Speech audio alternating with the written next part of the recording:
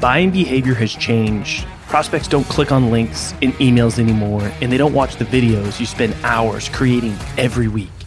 Instead, send personalized gifts and memes using Vidyou. You can quickly create engaging, personalized content that immediately grabs your prospect's attention, helps you stand out in the inbox, and does it all without forcing them to click anything or go anywhere. Head over to vidyou.io/salescast to sign up for free and spend less time getting your messages across and more time selling.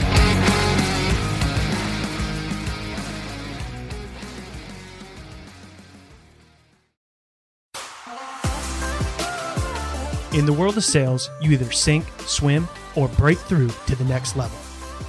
My name's Colin Mitchell, and this is Sales Transformation, a new kind of sales show designed to bring you through the epic, life-changing moments of elite sellers so you can experience your own sales transformation.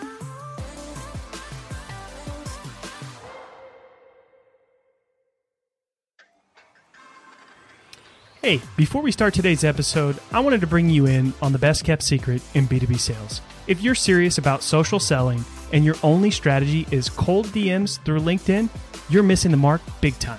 Learn how a fully managed revenue-generating podcast can change your life and your pipeline at salescast.co.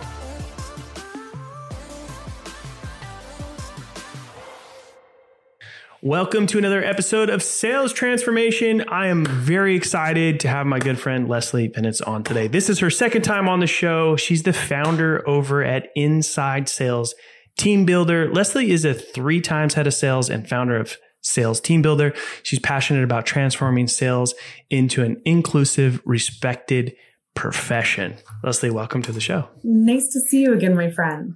Yeah, we have to do a podcast to catch up, basically. I mean, it works. If this is where we need to come to be face to face, I'll do it. Yeah.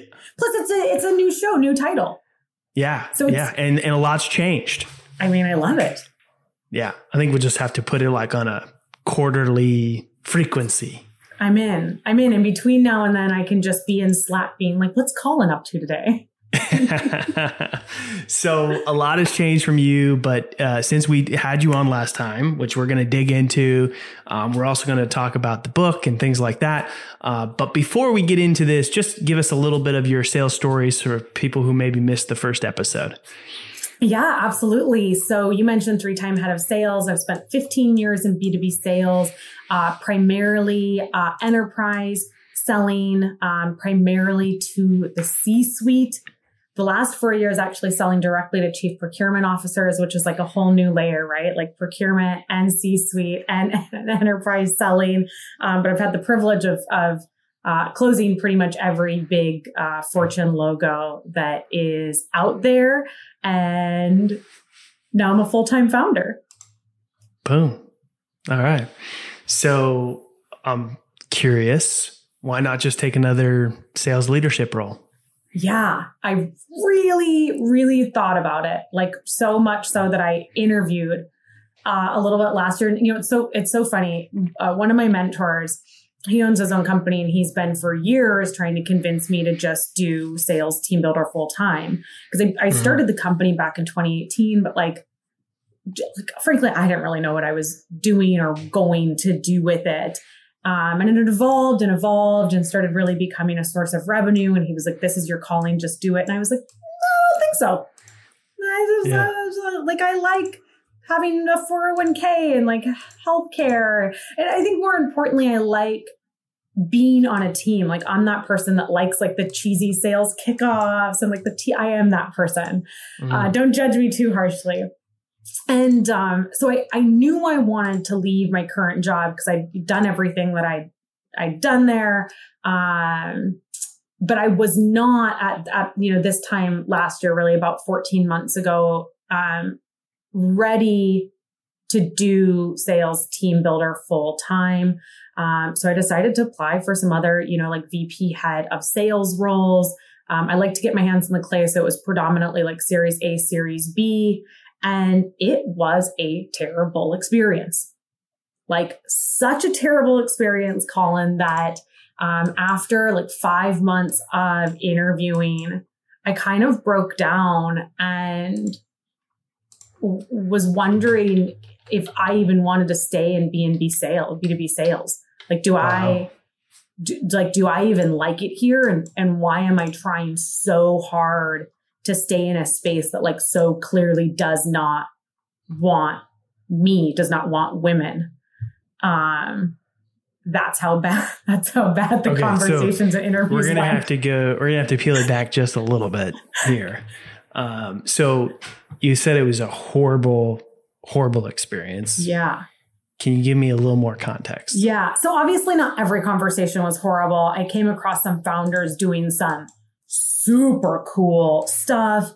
Some folks that I continue to stay in touch with. And like some folks that have even hired me now so it wasn't all bad, but, the reality of, getting a job as I had a sales at a Series A, Series B means that the probability that you are going to be talking to a man is 90+%. Like it's an extraordinarily male dominated space. And there was like a pretty overt amount of sexism. Like I can give you some really specific examples. I was made an offer for a company and it was like, okay, like last step, we're just going to have you talk to HR to like negotiate the offer. And I was like, okay, great.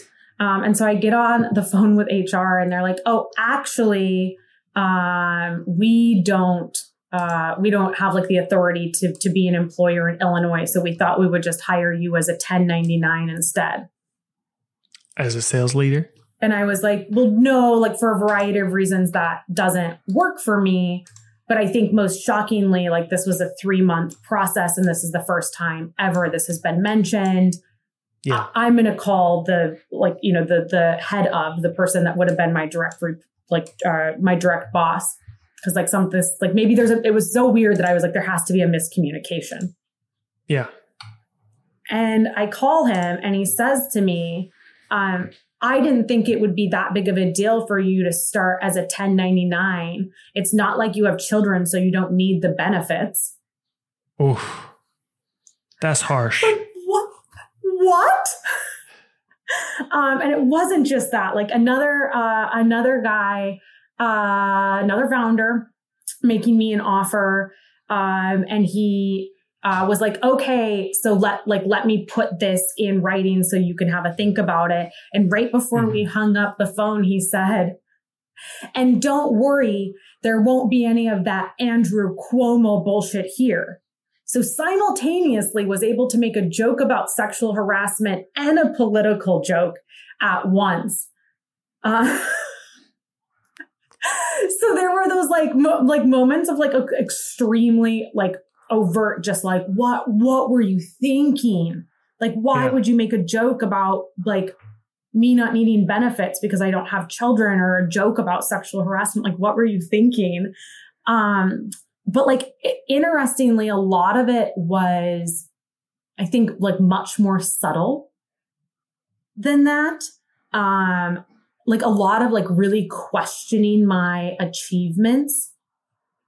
And I obviously have like a huge sales community. And so I talked to them about what their process is like. And most of my peers are men. And they're like, no, I've never been asked questions like that. Or no, I've never had a process like that. Just like, what? That's what your process, is like. And why do you think that there is this, let's just call it this problem of lack of women in sales leadership roles? Like, why is there sort of this, like, why do you think these people are feeling that they need to, because you're a woman, like complicate the process to qualify you for the role? Yeah. Frankly, I think a ton of it is subconscious. Like, I don't think there's just this like huge group of like overtly sexist founders out there. I think a lot of it is just like what has been beaten into our minds by society. And like a great example is that in performance reviews, women are given feedback on their personality 76% of the time. Men are given feedback on their personality 2% of the time. Wow. And so you see how that could jump over into an interview process, right? Like I was talking to one company and they asked me the coaching methodology that I use, and I explained what I use, and they were like, that is wrong. That wouldn't work. Like, that's way too emotional. And I was like, oh, okay. I mean, it has worked for 15 years of me being an elite performer running elite teams, but good talk. If you want a subpar team, we can change the process if you like. Right. So, I mean, I think part of it is just like, it's not only reflective of sales, it's just reflective of like society. Yeah. I think part of it is that there are not a lot of women in the decision-making process, in sales leaderships, in VCs, like in startups. And there's some great research around how when there are more women in leadership, women in the organization are viewed as more competent, promoted more often, like given more responsibility. So I think like a tremendous amount of it is subconscious, which doesn't make it okay. Like, I think it's their responsibility to still like sit with themselves and understand how they can be more inclusive, and try to shed some of those kind of subconscious pieces. But yeah, it was like, so I mean, most of these people are not even aware that it's an issue. Like, they're doing things like this. Yeah. Like, not even thinking that, a comment like that there's nothing wrong with that. Yeah.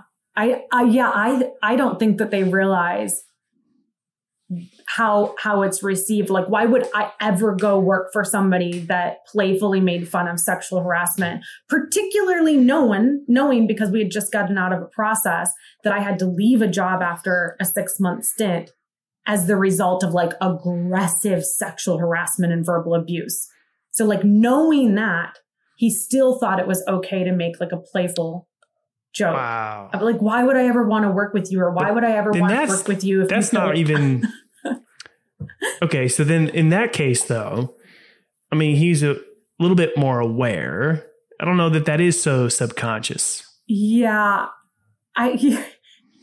Yeah. I mean, I didn't actually want to work there anyways. I wanted the offer so I could use it to get a good counter on another offer that was coming in at the same time. So that one was slightly less devastating in that I didn't actually feel like I lost something. I was like, you're just a bad person. But like, here's what really gets me is that the narrative then. So I share these stories on TikTok and people are like, well, at least they showed you who they were now. And I'm like, right. But still doesn't make it right. I mean, it is a good point. Like, it is a good point because, but they could also if just you find that out later, it doesn't make it any more right or less wrong. Yeah. But I think you could appreciate, like, I'm glad, dodged a bullet there. Yes. Right. Yeah. And I mean, I do ask a lot of questions in my interviewing process, like, what is the makeup of your board? Are there women on it? Are there people of color on it? What is your diversity plan? So I try to weed a lot of those people out. And I mean, the reality is that like an interview process is like a sales process, like disqualifying is as important as qualifying. But I think like very interestingly, those were some big glaring, just like shake my head moments.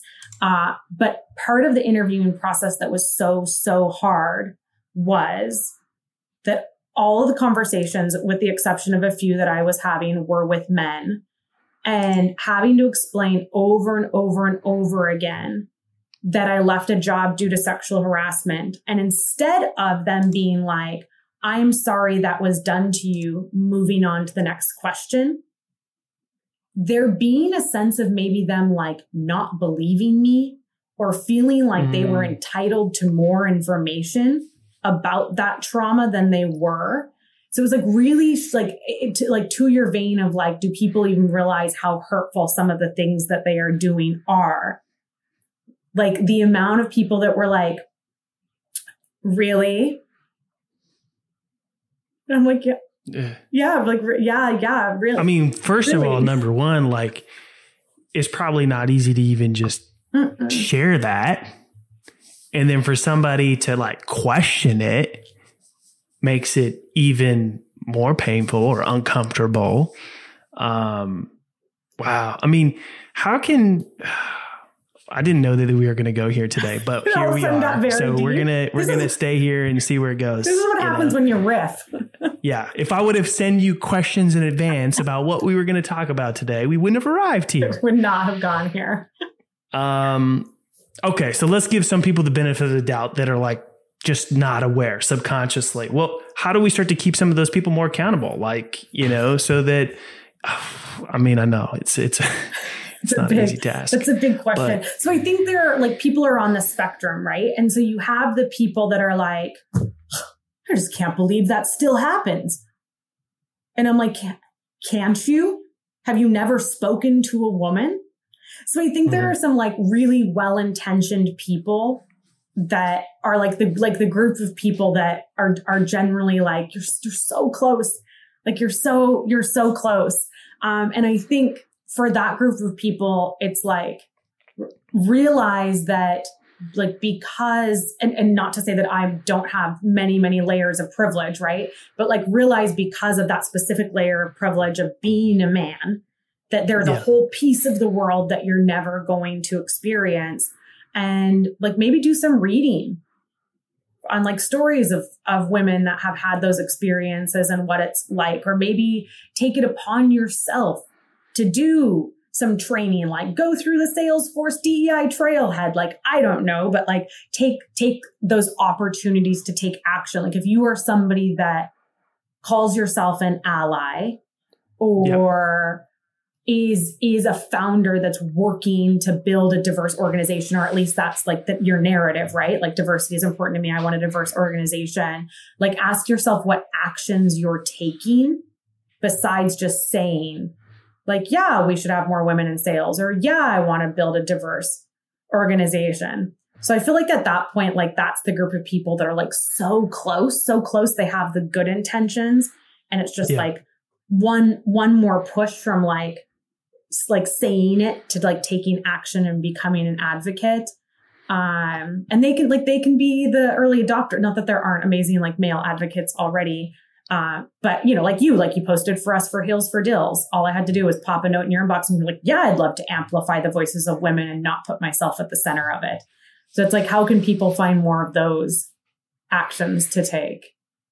And I think this is helpful, right? So take some action, take some initiative to try to understand, the other perspective, but even then, you still don't really get it, right? Because I have taken some action to try to understand and talk to lots of women as well.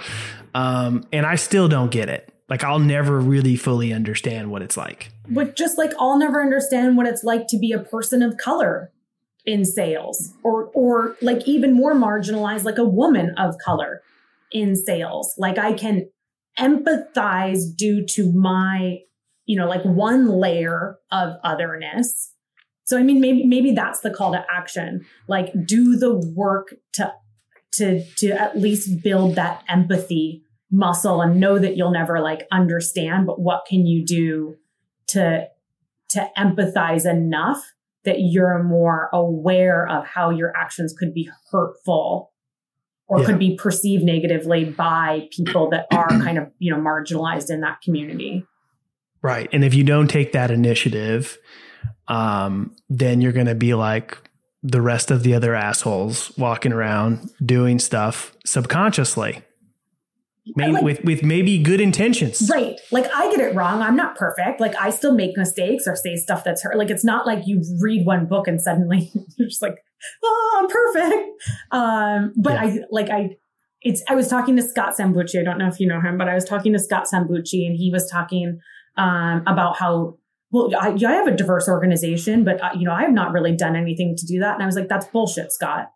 Like how we met was that you asked another female that you hired to work for you to introduce you to other women that you could platform. And on our very first Coffee Connect, you asked me to introduce you to other women of color that you could platform or hire. And he was like, well, yeah, but like that doesn't matter. And I'm like, yeah, like, oh my God, it matters so much. Like those simple actions matter so. And those simple much. actions don't take a lot of time or extra effort. It's just that, like you said, just that level of awareness to take some different actions. Yes. Yeah. And it's this, like, people can tell if you're trying. And then I think if people can tell you're trying, that like there's a lot of understanding that's built in. Like, you're coming from a place of intention, you're coming from a place of curiosity. And like, if you don't always get it right, then like, I think there's just like it's this like two-way of understanding that is kind of created. Yeah. All right. This was great. We're going to shift gears now, Jade. Just a little bit because this kind of led us into why you didn't take another sales leader. I mean, that was the original question that took us down this path from like 20 minutes ago. Now I get it. I totally get it now. Because entrepreneurship is hard. You know, it's, I mean, you've accomplished a lot as a sales leader. You could have probably easily got another sales leadership job if you really wanted it, and you decided not to. So what has that transition been like? And let's talk a little bit about, you know, the work that you're doing now. Yeah. It's been amazing. And so the very end of the story in like 2 sentences is I got an insane job offer of like $460K, reporting directly to the CEO, full ownership over the commercial, like everything I thought I wanted. But that like 5 months experience of interviewing gave me so much time to sit with myself and ask some like really tough questions about why I was working so hard to work for somebody else and not following my passion and my purpose and doing it for myself. That when that job offer came in, I was excited about the money. Obviously, I'm not crazy. That's like a life-changing amount of money, but that was kind of it. I was like, oh no, I can't ignore my intuition any longer. Like I have to go all in. So that's where I'm at. It was really scary. Like it was really hard scary to turn down the money. It was scary to turn down the money. It was like, it was really scary to turn down the money, particularly because like the first question is people are like, are you sure? I'm like, no, I'm not sure, but I'm doing it anyway.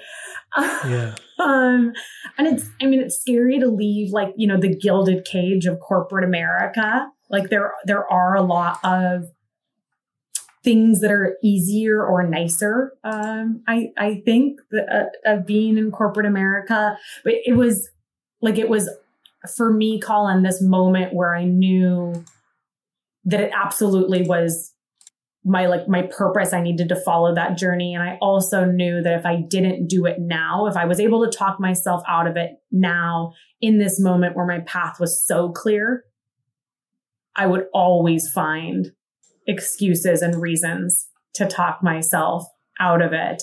So I was in January. It was like now or never.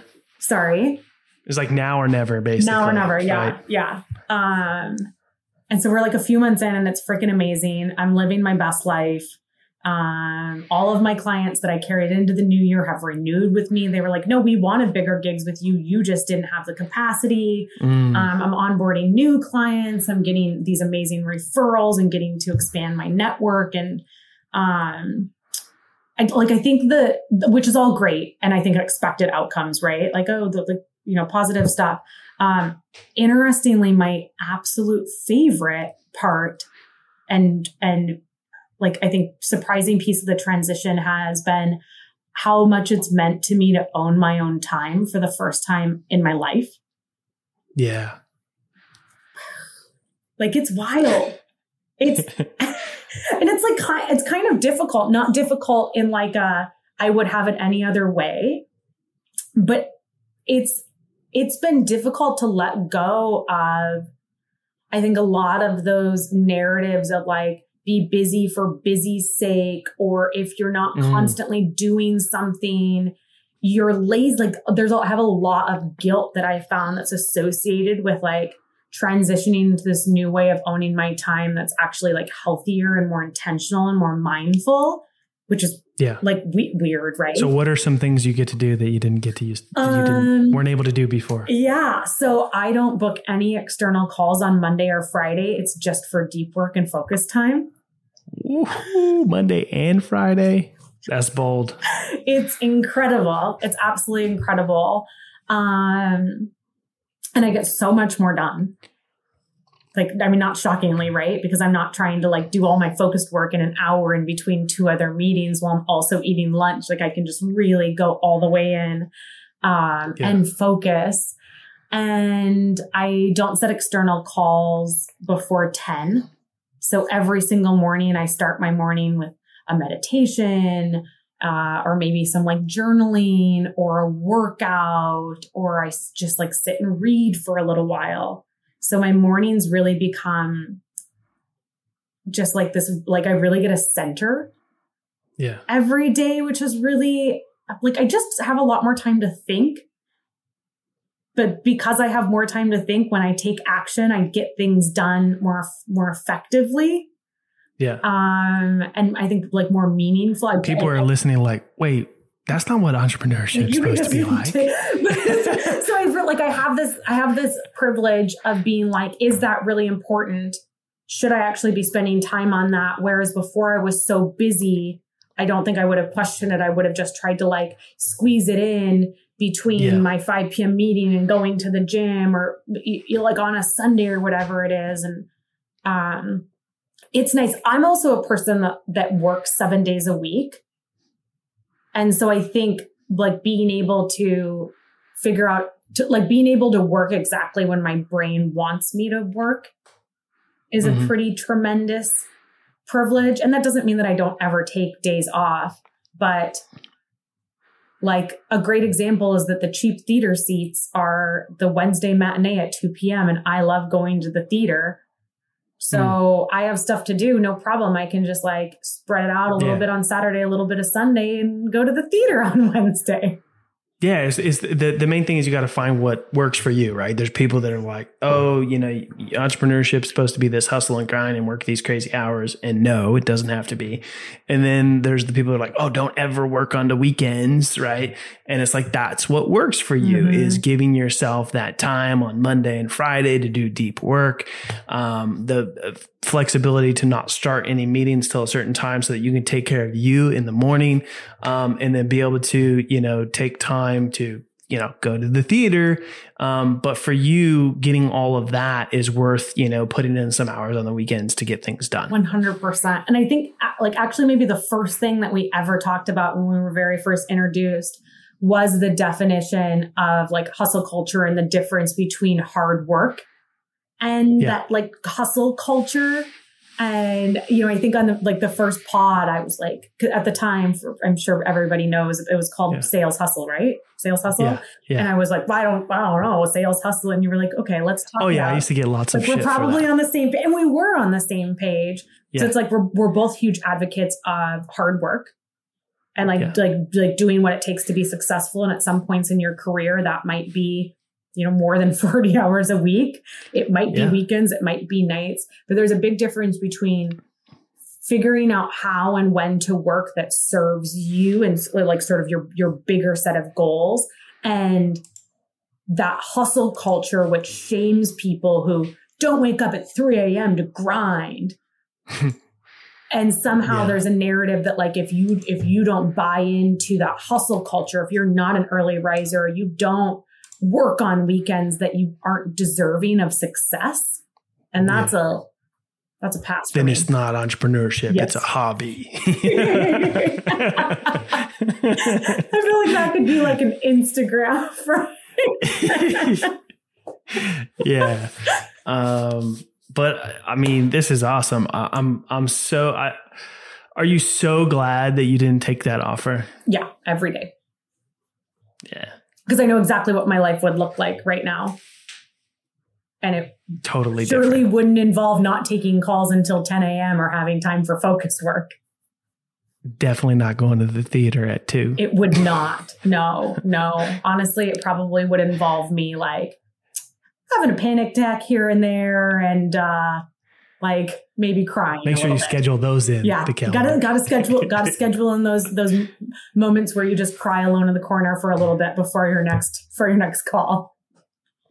In between shoving lunch down. Yes, yeah. Okay, so just tell me like high level what the work is that you do with folks, like your clients, what problems do they have? Yeah. What type of work are you doing with them? Yeah. So mostly, which honestly, the interview process was a great focus group for this. Mostly I'm serving early stage founders that are like 6 to 12 months out from hiring their head of sales, their VP of sales for whatever reason. Maybe they're building their team, waiting for a round of funding, whatever reason. But it's like I found a time in the company where founders need to take some stuff off their plate, start transitioning away from founder-led sales. But it's also a time where their sales team like really can't afford to get it wrong because they're leveling up for their what's next. So I come in and fill a gap. And for folks that don't have that level of need, I also have a badass interactive coaching workshop series that people rave about, not just me, other people. That's like, it's really, really fun. It's really interactive. I love coaching. I love like just working with reps and kind of getting my hands in the clay there. So that brings me a lot of joy. Awesome. And where can people find out about all this? Well, find me on LinkedIn always, or on TikTok at Sales TikTok Tips. Oh my God, I can't even say my own handle. I really should have gamed this one out before I launched the channel, before ever saying it. I know. I remember last time you came on, I think you had that same because it's weird to say. It's a weird, but it was too late. You already tips talk. We'll drop it in the notes. You'll get it. You'll get it in there. And I also just launched like a proper website, like a proper business website, which makes me feel very special and very fancy, which is InsideSalesTeamBuilder.com. All right. We will drop sales tips talk in there and the website and your LinkedIn and all that stuff. Thank you so much for this conversation. Hopefully this brings a little bit of awareness for maybe some people that are listening and be like, oh, I didn't know maybe some of these things, and, motivates them to maybe take some action so they're not walking around like another subconscious asshole. And we'll drop all the links there in the show notes. If you enjoyed today's episode, please write us a review, share the show with your friends. It really does help us out. And I'm always listening for your feedback. You can go to salestransformation.fm and drop me a voice DM and I will get back to you. Hey, you stuck around. That tells me you're serious about your own sales transformation. If you're tired of doing things the old way and want to get started in your journey with other people on the same path, head over to salescast.community and crush your numbers on your leaderboard. Yeah, it's free. Salescast.community. Send me a DM with your best pitch and mention this ad, and I might even give you free access to our best templates.